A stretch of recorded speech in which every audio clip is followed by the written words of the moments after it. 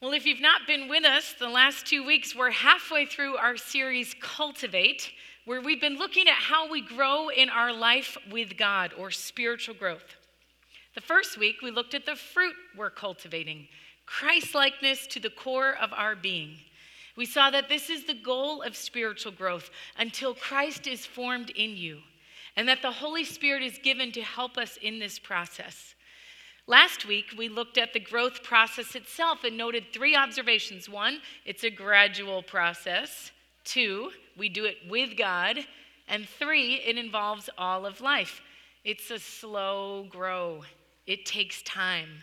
Just as an oak tree doesn't produce its first acorn until 20 or 30 years old, often the most important growth in our lives is hidden deep beneath the surface.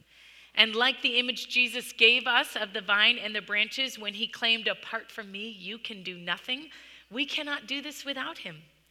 But with him, our spiritual growth will affect every aspect of our lives, including the physical, emotional, cognitive, behavioral, and relational. Each week, we've emphasized that spiritual growth is a partnership with God. Philippians 2:12 and 13, continue to work out your salvation, for it is God who works in you. How's that for a paradox? Continue to work, for it is God who works. As in gardening, there are elements within our control, and there are elements outside of our control. We cannot make growth happen.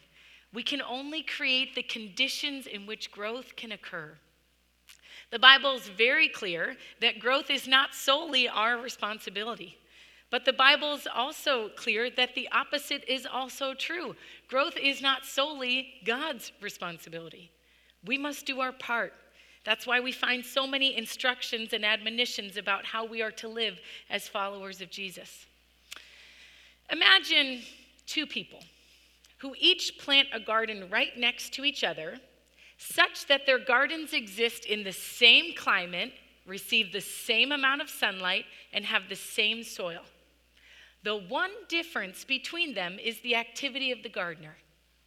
One gardener comes out every day, watering, tending, weeding, and observing what is happening so she knows how best to care for what is growing. The other gardener doesn't do anything. She figures it'll rain in a few days anyway. She's preoccupied with other things, and she doesn't think she needs to. Which garden do you think will produce more fruit?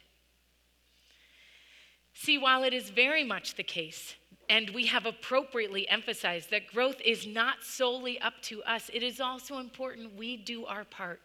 We must be receptive, attentive, yes, even take action to join God in the work he is doing in our lives. That's what we're looking at this week, nourishing elements of growth, or what our part is in this process. And that is precisely the role of the spiritual disciplines. If you've spent any time in the church, and if you've spent any time in this church, you've probably heard us talk about things like reading our Bibles, or praying, or worshiping regularly in church. Those are some examples of spiritual disciplines, but those are just 3 examples of a broader group of practices or activities or habits, whatever word you want to use, that we can engage in to help us grow in our faith. We'll mention a few other practices in a moment, but for now, I want us to think generally about the concept of what these practices or habits are. The spiritual disciplines are activities we do to put ourselves in a position for God to work in us. Richard Foster, who wrote a classic on this subject, says, "By themselves, they can't do anything. They can only get us to the place where something can be done." He means God has to do the work in us, but these activities help us make ourselves available to God. In fact, he has a unique phrase to describe the spiritual disciplines. He says they are a disciplined grace. How's that for an oxymoron? Disciplined because it's something we do, grace because it's something we can't do. God does the work in us, but we must be willing. Spiritual disciplines are an intentional way of making ourselves available to God for that work. Imagine a sailboat. You can't control when the wind blows through, but you can put up your sail so that when the wind does blow, it'll carry the boat. Similarly, the best spade or garden tool in the world won't guarantee a good crop, but a good garden tool will make it more likely that growth will be unobstructed. As one writer says, the spiritual disciplines are just like good garden tools. They can remove stones or roots, aerate the soil, weed and water the garden, and in this way, keep the soil of our love free from obstruction. So spiritual discipline is anything we do to make ourselves available to God, to make us more like Jesus. Question: how do we know what we can do to make us more like Jesus?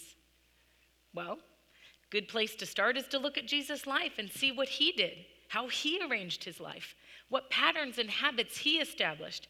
And then we can look at what he told his followers to do, what he taught about, and what he encouraged them to keep doing after he left. When we look at Jesus' life and the lives of his earliest friends and followers, we see many activities. And for the sake of time, I'm just listing a few here, not explaining where we find them in the Bible. But any of the resources I've recommended on our book list will do that if you're curious about where those are. Jesus prays to God regularly. He recites scripture he has memorized, or he alludes to it in conversations he has with others. In the Sermon on the Mount, when he teaches us, he says, when you pray, when you fast, when you give to the poor, assuming we will do these things. He sometimes went off by himself for extended periods of time. He had a pattern of worshiping in the synagogue and celebrating the Jewish feasts. The early church then, following admonitions in Paul's letters, confessed to one another, submitted to one another, served one another, and on and on. There is not one complete list of spiritual disciplines, and in fact, different theologians organize them in different ways. But all of the disciplines are an intention to follow the pattern of Jesus and the historic Christian Orthodox Church in doing what Jesus did so we can become more like him. And that is another way we can define the spiritual disciplines. Being with Jesus in order to learn from him how to be like him. Being with Jesus in order to learn from him how to be like him. Every time we engage in these practices, that's our goal. Or as Dallas Willard defines it, as Jesus' disciple, I'm learning from him how to live my life as he would live it if he were I. And we can learn from him how to be like him at any time. But if this is indeed our deepest desire, why wouldn't we be more intentional about it? And here I want to spend a few moments thinking about how we build consistency into our lives so that we are sure what matters most to us is reflected in how we live. The field of neuroscience has grown remarkably in the last 30 years, and because of that, we are learning a lot about how our brains are wired. One interesting phenomena in brain science, as it relates to the topic of spiritual growth, is automation, or habituation, the process of forming habits. Now, clearly, I am no expert in neuroscience, but as best I understand it, here's what's pertinent to our topic of discussion. And here I'm drawing on the work of Curt Thompson, who's a psychiatrist working in the field of interpersonal neurobiology, as well as James Clear's book, Atomic Habits. Whenever we're faced with new information, such as learning a new language or a musical instrument, we have to consciously think about what we're doing. It takes a fair bit of cognitive load. Just think back to that first week on your new job or when you first learned how to drive. As we learn the skill, our brains store that information so we can draw on it in the future because our brains are constantly trying to reduce that cognitive load so precious mental capacity can be freed up and allocated for other tasks. The neural connections required for that particular task or activity are formed much like a sled creating a fresh path in the snow. The more those actions are repeated, the easier and smoother it is to do that activity without really thinking about it. It has become second nature. This is what's known as Hebb's Law, named after neuropsychologist Donald Hebb in 1949. Neurons that fire together, wire together. And so one could define habits, as James Clear does, as mental shortcuts learned from experience to free up our ability to think consciously. Now, this efficient system can work both for us and against us, depending on what has become automated. If, for example, every time we pull up to a red light, we get angry that we have to wait and we've missed the light and our blood pressure rises, we become more and more stressed about how late we will be for our next appointment. Eventually, if we keep doing this, as soon as that light turns red, we're already starting to get worked up. Alternatively, if we pull up to the red light and, as one woman in our congregation has chosen to do, use that time instead to pray for someone who she knows is sick and is in need of God's comfort, we will have a different experience. We will not get so angry. We will show up at our next appointment in a very different frame of mind. While the time spent at the stoplight was the same, what happened in those seconds was vastly different. And this is the amazing thing about habits. They can be changed. Now, because of Hebb's principle and the brain's affinity towards automating processes, it is difficult. It takes time and attention, but it can be done. New neural pathways can be created in the brain. As we saw last week from the plateau of latent potential and the valley of disappointment, we have to stick with it long enough for it to become second nature. But once we do, it will actually take more energy not to do it than it takes to do it. Now, what does all this mean for us trying to grow spiritually? It means wanting to grow isn't quite enough. Willpower alone won't cut it. As James Clear writes in his book, Habits Eat Willpower for Breakfast. In fact, he observes our outcomes are a lagging measure of our habits. Or, put more positively, every action you take is a vote for the type of person you wish to become.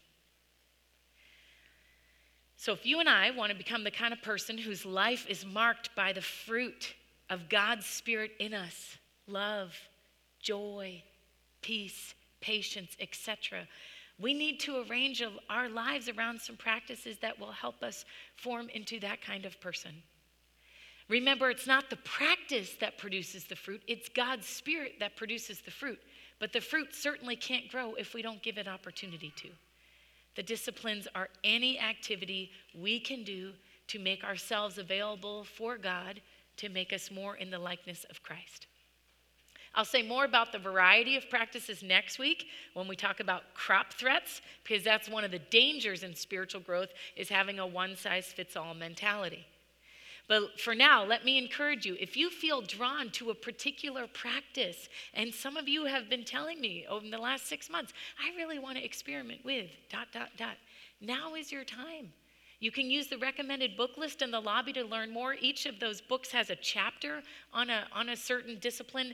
There's entire books on each one of those disciplines if you want more resources. But just bite-size, Adele Calhoun's Spiritual Disciplines Handbook has a very concise 3-page summary of the practices. And you can photocopy after our service here. Go in the office, find a welcome team member with a key. Just photocopy 3 pages of a practice if you're curious, and you can be on your way. Maybe your growth group for the fall is going to want to choose to study one of these topics. God has many tools at his disposal to help prepare the soil of our hearts. I want to encourage you to pursue whatever appeals to you right now. But if there's not one practice that stands out to you, or you don't know where to begin, I want to encourage you then to start with meditating on Scripture. Because this practice is so central for everyone's growth. It's the main nutrient for all we need. We'll spend the remainder of our time looking at it and how to incorporate it in our lives. Now, when I say meditating on Scripture, I'm combining what are generally seen as 2 different activities and putting them together in one experience. Reading the Bible and prayer. Or we could call it Scripture prayer, prayer Scripture. What I mean by putting these together is something different than just reading the Bible like any other book. It's listening to the God behind the Bible as he speaks to us. It's the difference between reading with our eyes and reading with our ears. It's the difference between reading for information and reading for transformation. Here's the idea. What we fill our minds with is powerful, For any fans of cognitive therapy out there, this is basic psychology, right? This is also basic Bible. What we fill our minds with will affect what we think, how we feel, and therefore how we act. Philippians 4:8, finally, brothers and sisters, whatever is true, whatever is noble, whatever is right, whatever is pure, whatever is lovely, whatever is admirable, if anything is excellent or praiseworthy, think about such things. I won't belabor the point since this has come up throughout our series. Psalm 1, blessed is the one whose delight is in the law of the Lord. That's the Bible. They are like a tree planted by streams of water, which yields its fruit in season and whose leaf does not wither. Whatever they do prospers. Colossians 3, since then you've been raised with Christ. Set your minds on things above, not on earthly things. Ephesians 4, you were taught to put off your old self and to be made new in the attitude of your minds and to put on the new self. One of the realities of our world is that we have so much gunk going on in us all the time. And I do believe gunk is the correct theological term. Picture the plaque and tartar your hygienist scrapes off your teeth when you've missed a couple of your 6-month checkups. Or that bacteria that is in all of our kitchens, even though we cannot see it. That gunk is just not just on our teeth or in our kitchens, it's also in our minds. And it includes false narratives about ourselves and about who God is, negative self-talk, distractions of all kinds of what's really important in life, previous wounds, sorrows, regret, not to mention all the noise constantly bombarding us to do more and be more and have more. So much gunk clutters our minds. And the mind is sticky. It picks this stuff up like a dark suit picks up lint. We need regularly to cleanse our minds of this gunk. And to do that, we need to fix our minds on what is true and right.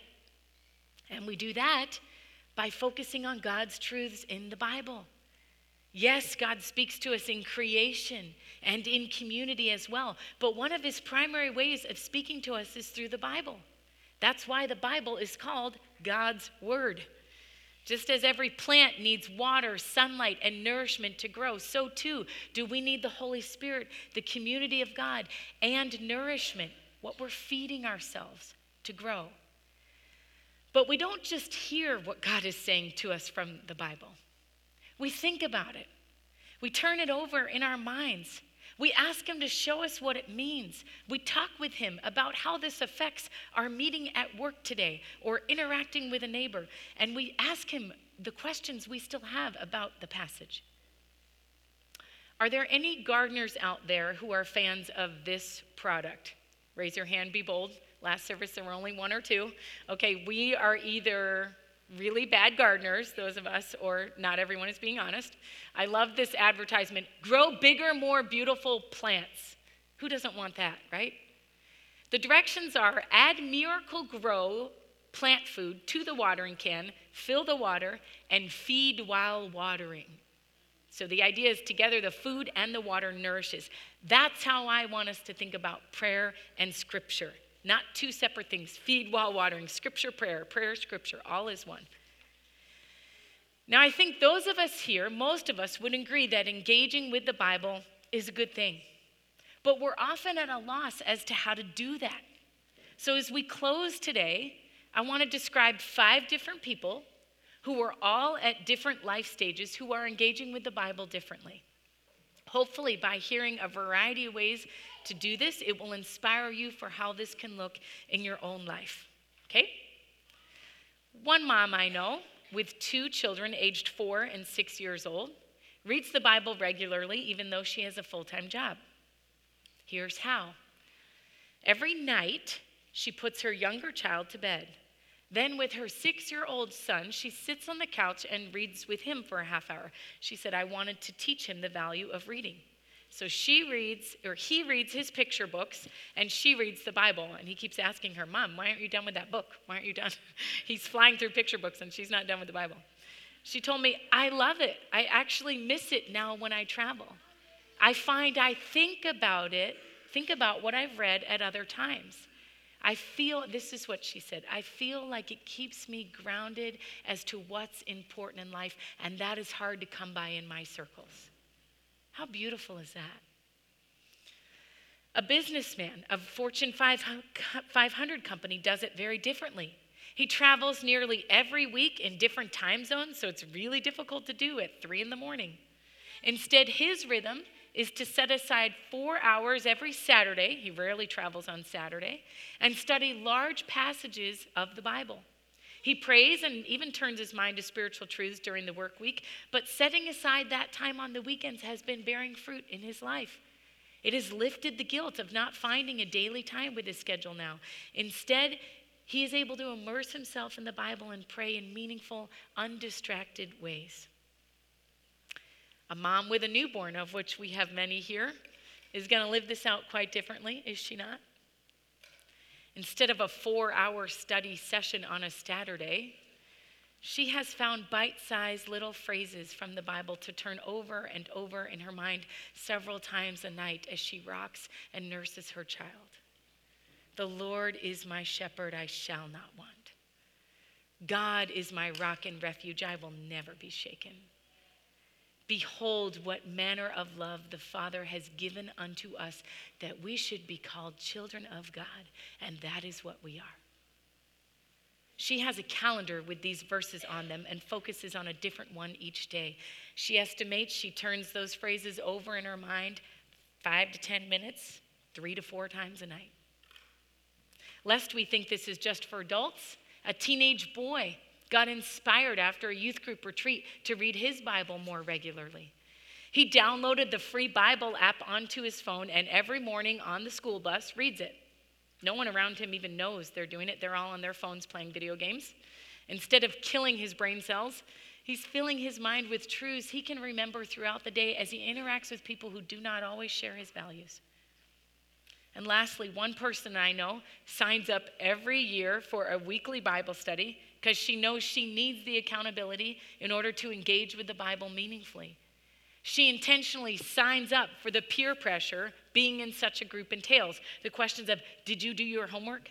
Because she knows she needs that support right now if she's going to do it. She simply will not do it on her own. She said, once I gave up feeling guilty about the fact that I need the external accountability, I've gotten so much more out of it. We each have to figure out how it will work in our lives. So if you're at a loss as to where to start or you need a bit of a jump start, I want you to take out your program. There's an insert, a second insert inside there behind the VBS one. It's a purple cover. It's got some instructions and then some verses from Psalm 103 on it. You can begin meditating on one day this week. There are, it'll take you 5-10 minutes. There are 4 additional passages suggested there too if you want to try it Monday to Friday. If you're looking for something more, I want to encourage you to read little sections, just paragraphs of the Gospel of John located in the front of the New Testament. Or if you want to try something for 30 days, there's a black book on the table in the lobby that you're welcome to take. It's called 30 Days, A Practical Introduction to Reading the Bible. It's published by the same people who do Alpha and could be a helpful tool for building that habit in your life. You could also download one of our Bible reading plans on our website. I know somebody has told me that's been really helpful. It's under Resources, Daily Bible Reading Plans. However you decide to do it, let me encourage us all to seek some way to fill our mind with the truth of God's Word. And because that's going to look different for each one of us, as we close today, I want to give us an opportunity right now. We don't do this very often, but I'm going to ask us to have a few moments of silence to clean out the gunk, to ask God to show us how to make His Word more a part of our lives regularly. What habits or practices might He be inviting us into for this next season of our lives so that the life of Christ might be cultivated in us?